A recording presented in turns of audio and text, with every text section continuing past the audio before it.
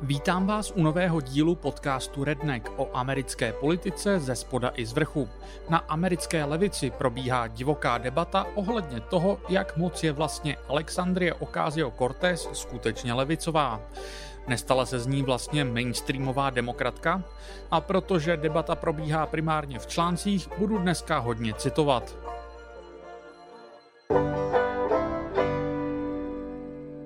Na sklonku minulé dekády americká levice plesala.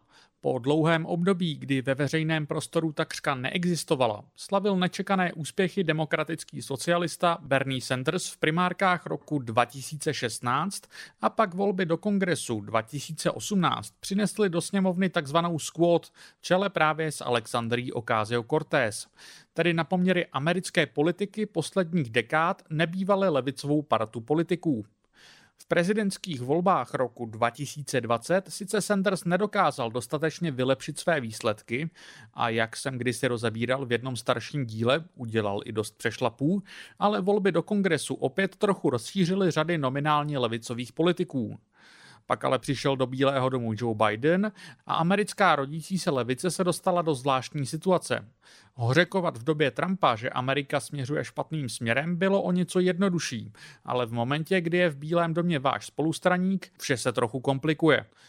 Zmíněné spolustranictví má samozřejmě svoje limity. Ostatně v roce 2020 Alexandrie Ocasio-Cortez výslovně řekla: Ach bože, v jiné zemi bychom s Joeem Bidenem ani nebyli ve stejné straně, ale v Americe to tak je. Téma toho, co politici ze squad vlastně dělají v demokratické straně a jestli tam toho mnoho vůbec mohou zmoct, je pak na americké levici jedním z nejpropíranějších témat uplynulých let. Váže se to samozřejmě i k pasti, o které jsem tu už několikrát mluvil, kterou americká levice řeší od nepaměti. Když se přidají k nějaké existující straně a budou se jí takzvaně snažit změnit zevnitř, hrozí, že strana naopak změní je a spolkne je. Nicméně snahy vydat se cestou takzvané třetí strany, ať už založením nové nebo přidáním se k existujícím relativně drobným stranám, jako jsou například američtí zelení nebo Democratic Socialists of America, se sebou přináší svoje úskalí. V čele s tím, že je obtížné, aby se jejich kandidáti vůbec kvalifikovali do voleb. Na té nejmenší lokální úrovni je to ještě relativně představitelné, ale na úrovni například prezidentských voleb je to v tuto chvíli pro podobné organizace reálně spíše symbolickým aktem. Během prezidentování Joea Bidena se tak zleva opakovaně ozývaly hlasy, které upozorňovaly na to, že vnitrostranický tlak zleva na Bidenovu administrativu je relativně bezzubý. Alexander Salmon v časopise American Prospect už v létě 2021 vydal článek s titulkem How Joe Biden Defanged the Left. Tedy doslova přeloženo, jak Joe Biden odstranil tesáky levice. Salmon tu shrnuje, jak po volbách 2020 levicoví politici a hnutí slibovali, že budou Bidena tlačit k levicovějším řešením. Ve vzácných chvílích a v poměrně specifických otázkách progresivní skupiny Bidena veřejně vyzývali a fungovalo to, píše tu Salmon. Hlavně ale srovnává přístup administrativy Baracka Obamy a té Bidenové. Připomíná, jak si Obamův šéf štábu, Rahm Emanuel, nebral servítky a aktivně levicové demokraty a aktivisty pranířoval. Nízký vliv progresivistů v Bidenově Bílém domě vypadá mnohem jinak. Zatímco Emanuel by progresivisty umlátil výhruškami, Bidenův šéf štábu, Ron Klain, je ubíjí laskavostí, ještě větším přístupem a osobními rozhovory, píše Salmon. Zdůrazňuje, že levice se tak trochu nechala opít rohlíkem. Bílý dům se s nimi přátelsky baví a levice jej proto příliš nekritizuje. Reálně toho ale moc na Bidenově administrativě nevyhádali. Ve vzduchu visí otázka, jestli by agresivnější přístup, jaký je vidět například u republikánů, nespokojených se svým vedením ve sněmovně, nebyl produktivnější.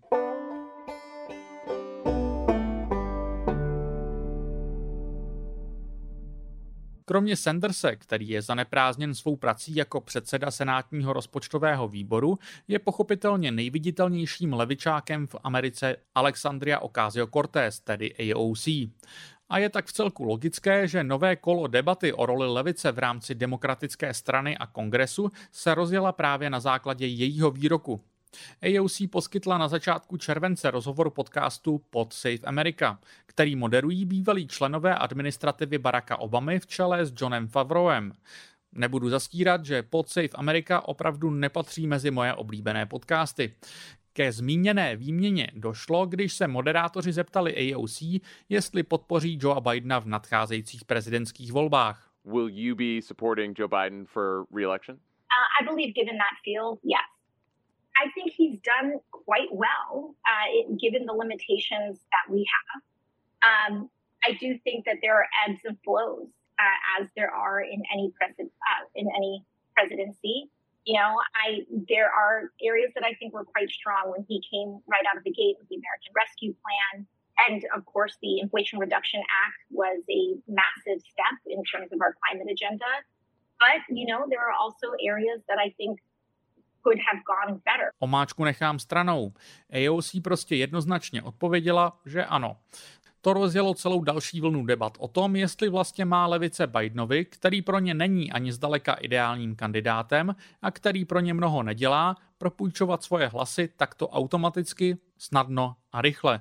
Oblíbený protiargument je, že kdyby dělali caviky, pomáhali by tím republikánům, potažno singulárnímu zlu v podobě Donalda Trumpa. Nejčastější protiargument proti tomu zní přibližně tak, že pokud ale vždy takhle rychle před centristy typu Bidena skloní hlavu, stávají se pouze nástrojem demokratického centristického establishmentu, kterému pomáhají se krýt před útoky zleva. Přesně na této ose se točila série článků, které AOC a její rozhovor pro Pod Safe Bros vyvolal. Pokusím se tu shrnout nejdůležitější body.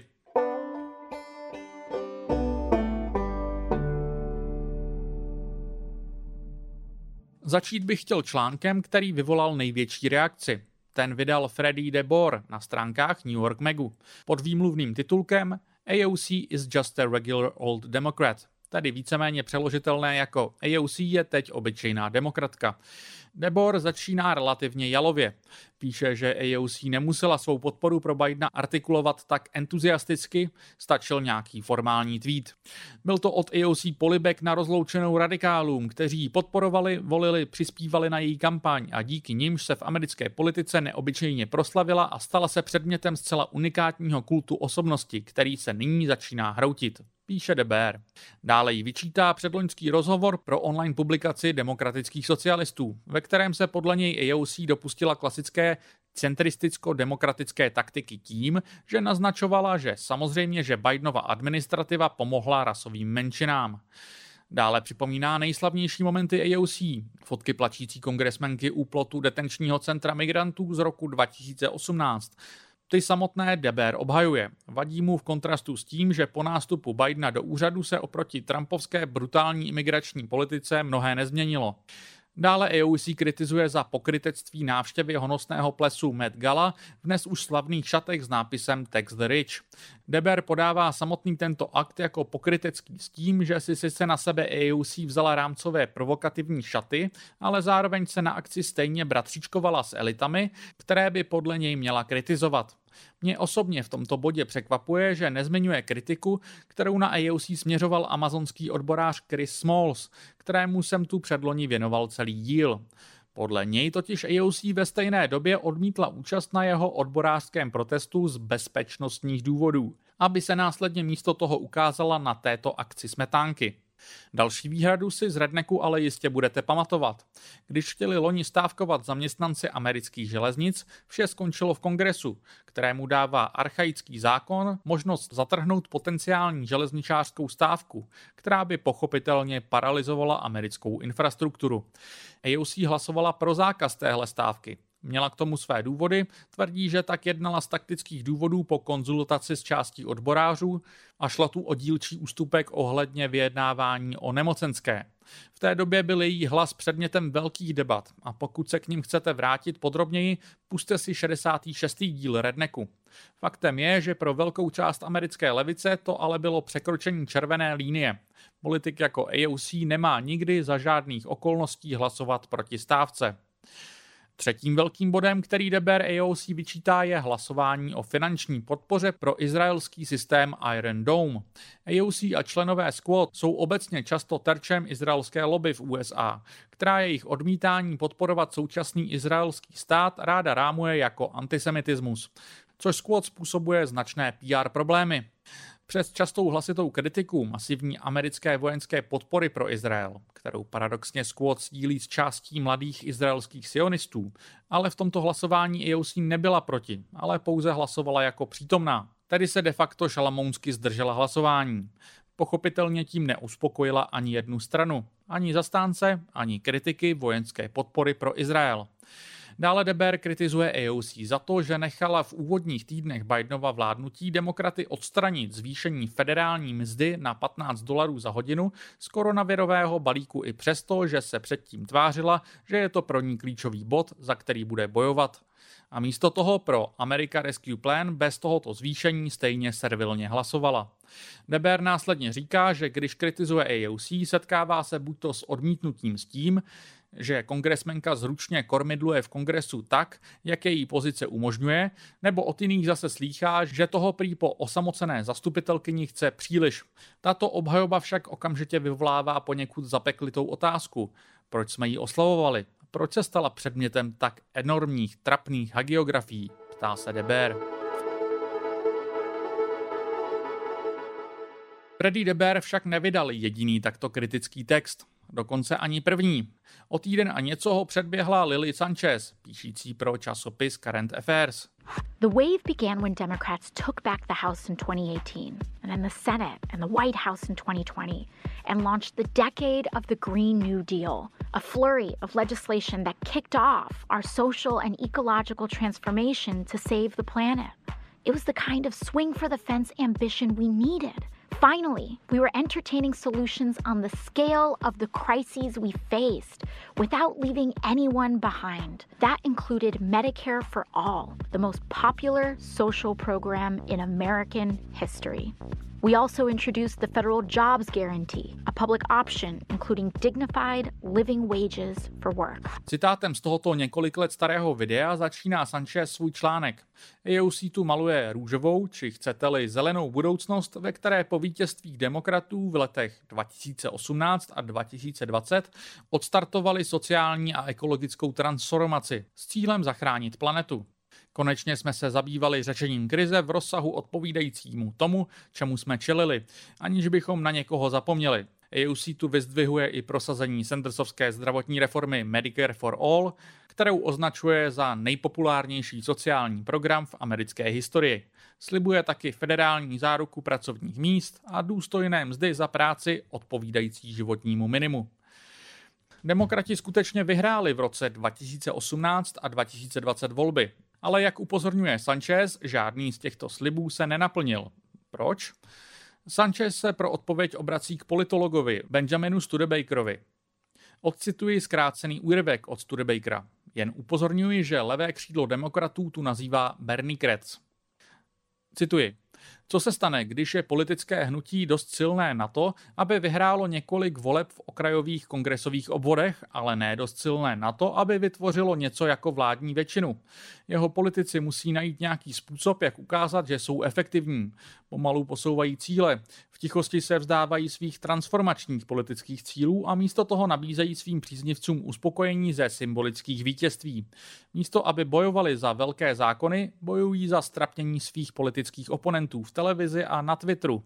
Točí virální videa. Spolupracují s centristy, protože spolupráce se středem je jedinou cestou, jak získat i malá vítězství. Tyto drobné výhry vyzdvihují a prezentují je jako velké triumfy. Postupně se vytváří symbiotický vztah mezi Berniekraty v kongresu a establishmentem demokratické strany. Berniekrats disponují voličskou základnou a zajišťují, aby zůstala demokraty. Tím, že tu Berniekrats setrvávají, dávají voličům demokratů falešnou naději, že se demokratická strana jednoho dne posune jejich směrem. Berniekrats kritizují stranu zevnitř a jejich kritika vytváří dojem intelektuální rozmanitosti a živosti uvnitř strany. Sdělují voličské základně, že budou stranu tlačit doleva. Stačí jen, aby voličská základna tvrdě pracovala na jejich znovuzvolení a na zvolení dalších Berniekratů do kongresu a jednoho dne budou mít dostatek hlasů k prosazení transformativní legislativy. Voličská základna je tak udržována na běžícím pásu naděje a podporuje demokraty v naději, že se Berniekratům jednoho dne podaří zlepšit demokratickou stranu zevnitř. Ten den ale nikdy nepřichází. Konec citace. Je to temná vize a myslím, že nejsem jediný, komu trochu připomíná přístup celkové demokratické strany k americké politice. Samozřejmě bychom vám rádi poskytli zdravotní pojištění, ale podívejte se, nejdřív se musíme zbavit Bushe, teda Trumpa, tedy DeSantise a tak dále a tak dále. Ve svém článku pro Current Affairs Sanchez dále kritizuje Bidena a levé křídlo demokratů kvůli neprosazení vyšší minimální mzdy, nedostatečného zakročení proti drtivým studentským dluhům nebo za to, že řešení reformy zdravotnictví zcela spadlo pod stůl a z veřejné debaty na federální úrovni zmizelo zcela.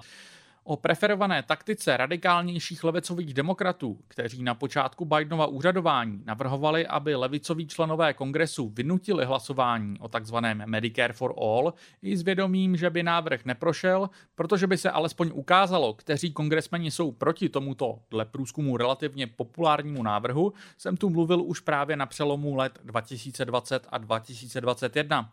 Dále Sanchez opět vyčítá AOC hlasování proti železničářským odborům. Autorce článku také vadí, jak bezzubá je squad proti demokratickému vedení, které jejich politikou zjevně opovrhuje. To byla pravda i u předchozí předsedkyně sněmovny Nancy Pelosi, ale ještě ve větší míře teď u Hakima Jeffriese. Pro jehož předsednictví nicméně na konci loňského roku AOC zvedla ruku. Sanchez s povzdechem připomíná, že v roce 2018 AOC tvrdila, že, cituji, pokud jste členem kongresu jen jedno funkční období, tak co? Pokud se nebojíte, můžete za jedno volební období udělat tolik změn, jako byste tam byli 10 let. Konec citace. AOC bude mít za chvíli za sebou půlku třetího volebního období. Podle Sanchez se AOC a v menší míře i širší squad místo změn vyšvihla do pozice politické celebrity a influencerky.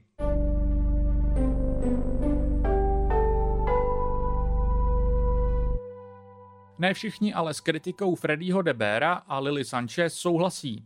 Deberův kolega z New York Magu, Eric Levitz, na jeho kritiku napsal odpověď, ve které svému kolegovi spílá, že nevidí, v čem se demokratická strana posunula.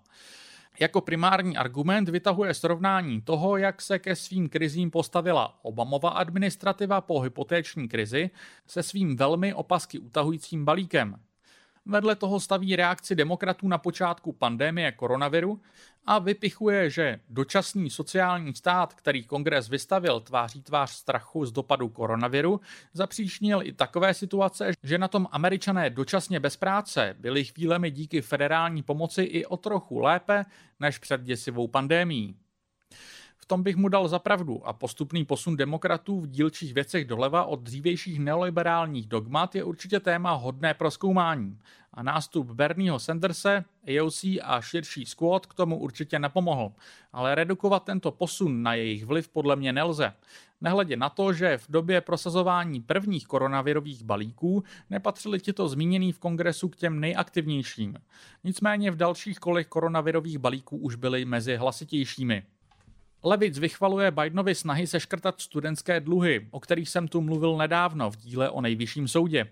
Jen i s těmi je to problematické a velká část americké levice od počátku Bidena kritizuje kvůli tomu, jak se snahami rušit studentské dluhy otálel, ale také proto, že zvolil způsob, u kterého hrozilo velké nebezpečí, že nepřežije zásah nejvyššího soudu, což se přesně stalo. Levitz dále chválí Bidenovu administrativu ve srovnání s Obamovou ve sférách environmentální a zahraniční politiky. Nerozporuji, že tam posuny jsou, mnohdy k lepšímu, často přinejmenším smíšené. Ale připisovat to na vrub čistě AOC a takzvaným Berniekratům mi přijde jako hodně nadnesené. Tělo levicova textu tvoří mnohokrát omleté fráze o tom, jak vlastně v USA nejde politika dělat moc jinak, že Bidenova administrativa vzhledem k nastavení elektorátu a s tím, co má k dispozici, dělá vlastně dobré věci, které jsou oproti předchozímu stavu demokratické strany více vlevo. Do jisté míry má pravdu, ale myslím si, že to více vypovídá o tom, že se Bidenova demokratická skvadra musí ohlížet po řešeních směrem vlevo, protože po dekádách dominance jich už mnoho vlastních nemá. Nevím, jestli je to dobrá ilustrace efektivnosti AOC a spol jakožto politické síly. Jestli vás to detailně zajímá, můžete si to přečíst sami, najdete to opět na New York Magu pod titulkem The AOC Left has achieved plenty. Přidám jenom závěr jeho textu. Cituji.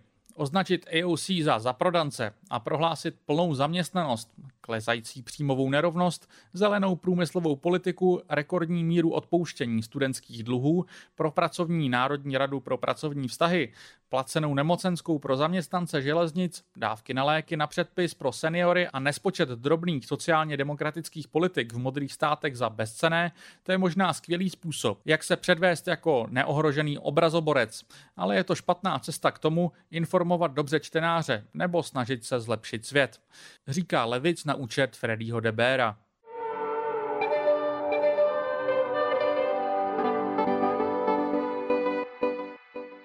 Kritika Debera ale nepřicházela jen od středolevých komentátorů, jako je levic. Svou obhajobu AOC vydal i socialistický časopis Jacobin, kde ho sepsal Branko Marcetic. Marcetic tu shrnuje jako největší kritiky ty, které už jsem tu zmiňoval, například právě nedostatečnou podporu pro železničářské odboráře nebo ty v Amazonu. Pak se odkazuje k Deberově kritice. Marcetikova odpověď na Deberovu kritiku The Squad je primárně jednoznačná. Cituji. Byly jejich reakce někdy nedostatečné? Jistě, ale realita úspěchu Squad a významu hnutí je mnohem pozitivnější než jednorozměrný chmurný narrativ, který se rozšířil v některých zákoutích americké levice, píše Marcetic. Autor vypichuje schopnost AOC získávat drobná nenápadná vítězství, která přirovnává k Sandersově obdobné schopnosti vyrazit ze své pozice jakožto ojedinělého socialisty v americkém senátu k relativně malým, ale neopomenutelným vítězstvím. U AOC Marcetic například vypichuje pozměňovací návrh z roku 2019, který seškrtal 5 milionů z rozpočtu Úřadu pro kontrolu obchodu s drogami a přesměroval je na pomoc lidem zasaženým opioidovou krizí. Dále uvádí prosazené návrhy napomáhající výstavbě nových obecních bytů, jiný zase nakazující výzkum terapeutického potenciálu MDMA, nebo drobnou reformu sledovacího Patriot Aktu v součinnosti se svou kolegyní Rashidou Tlaib. Velmi izolacionistický Marcetic sice uznává, že co se týče vojenské pomoci pro Ukrajinu, se Squad příliš nepouští do sporů s Bidenovou administrativou. Poukazuje ale k tomu, že bez většího zájmu médií levicoví člené kongresu napomáhají ke smířlivější politice vůči jiho a středoamerickým levicovým politikům ze strany americké vlády. A stejně tak vyzdvihuje jejich snahy disciplinovat Saudy za jejich krvavou intervenci v Jemenu. Kromě hojně citovaných roztržek ohledně železniční stávky a odborářů v Amazonu cituje Marcetic několik odborářů v čele s velmi ráznou šéfkou svazu leteckých stevardů Sarou Nelson, která AOC oceňuje za proaktivní kontakt. Nelson vyloženě Jakobinu řekla, že AOC je jedinou členkou kongresu, která ji nakontaktovala sama od sebe. Opatrnou chválu tu nabízí i členové neziskové organizace Food and Water Action, kteří kritizovali návrhy AOC za nedostatečně omezující fosilní paliva. Nicméně zástupce ředitele organizace Mitch Jones uznává, že jakmile její návrh zkritizovali, AOC sama předložila nový zákaz hydraulického frakování, který na jejich kritiku přímo reagoval. To je vzorec, který se ostatně opakuje. Na začátku dílu jsem tu zmiňoval kritiku ze strany amazonského odboráře Chrise Smallse. Po jeho veřejném rýpanci se s ním AOC spojila a dle obou zúčastněných vše urovnali. Z mé zkušenosti sledování počínání AOC jí člověk může vyčítat mnohé, o čemž je ostatně celý dnešní díl, ale z toho, co vím, vždy svým kritikům naslouchá.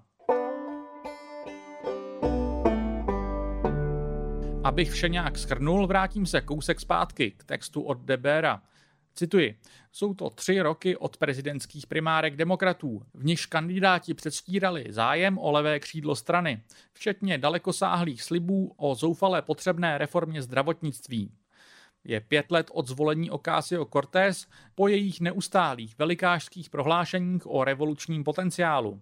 Je 7 let od primárek Bernieho Sanderse v roce 2016, kdy se krátce zdálo, že by v demokratické straně mohla nastat skutečná změna.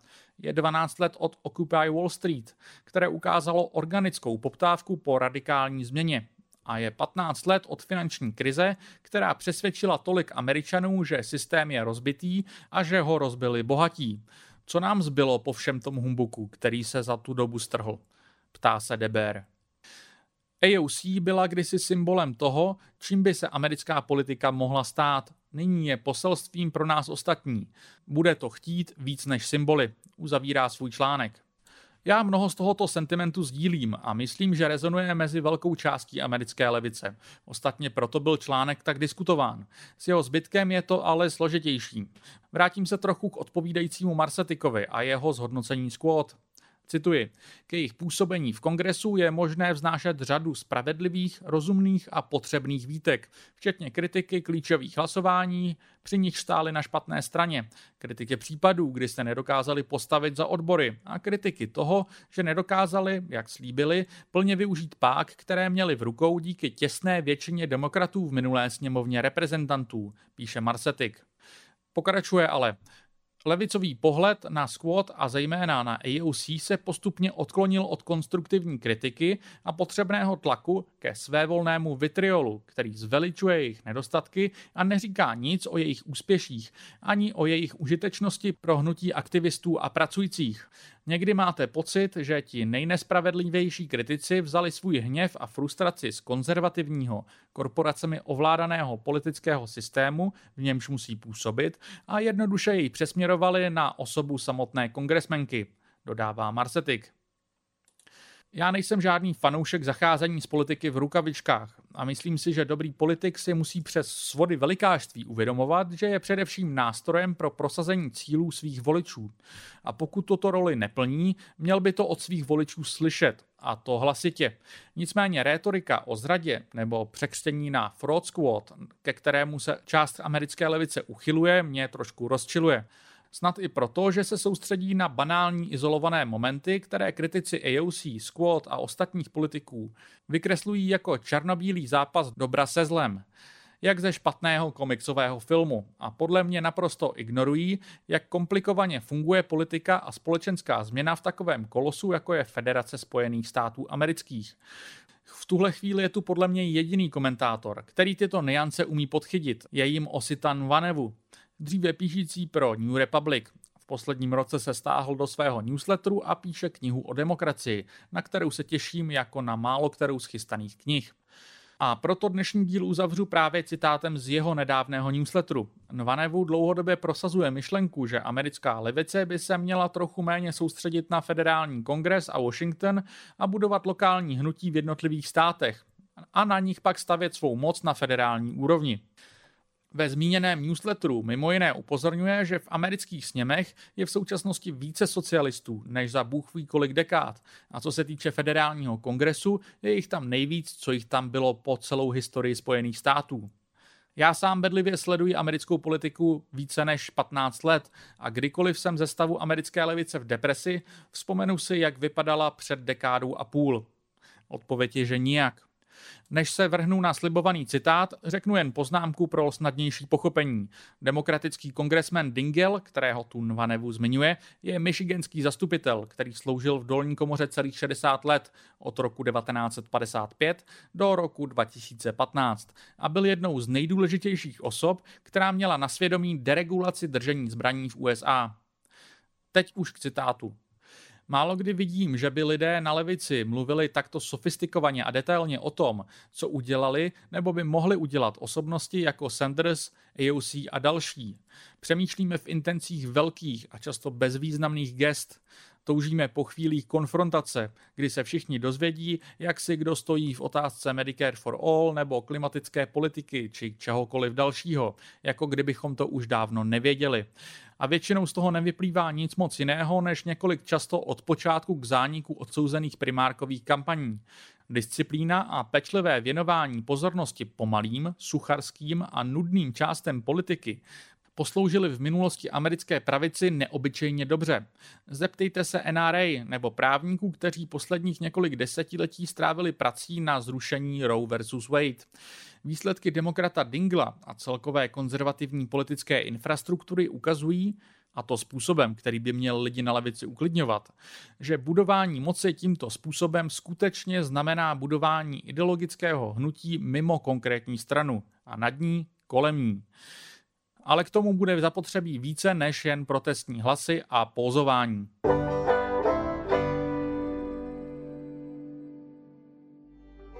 Díky, že jste dnešní díl doposlouchali až do konce. Redneck nyní vzniká primárně pod hlavičkou redakce Voxpotu a pokud chcete vznik tohoto podcastu podpořit, můžete tak nejsnáze udělat finanční podporou právě pro tuto redakci. I nadále ale Redneck podporuje i redakce Alarmu a budu tedy rád, když budete finančně nadále podporovat i je. Rád tu teď v závěru říkám, že se snažím v nové podobě hledat ideální formát Rednecku, tak aby vycházel častěji, což se myslím zatím daří, vás bavil a pro mě byl udržitelný. Dnes se mi díl opět trochu natáhl, což nevím, jestli bude pravidlem.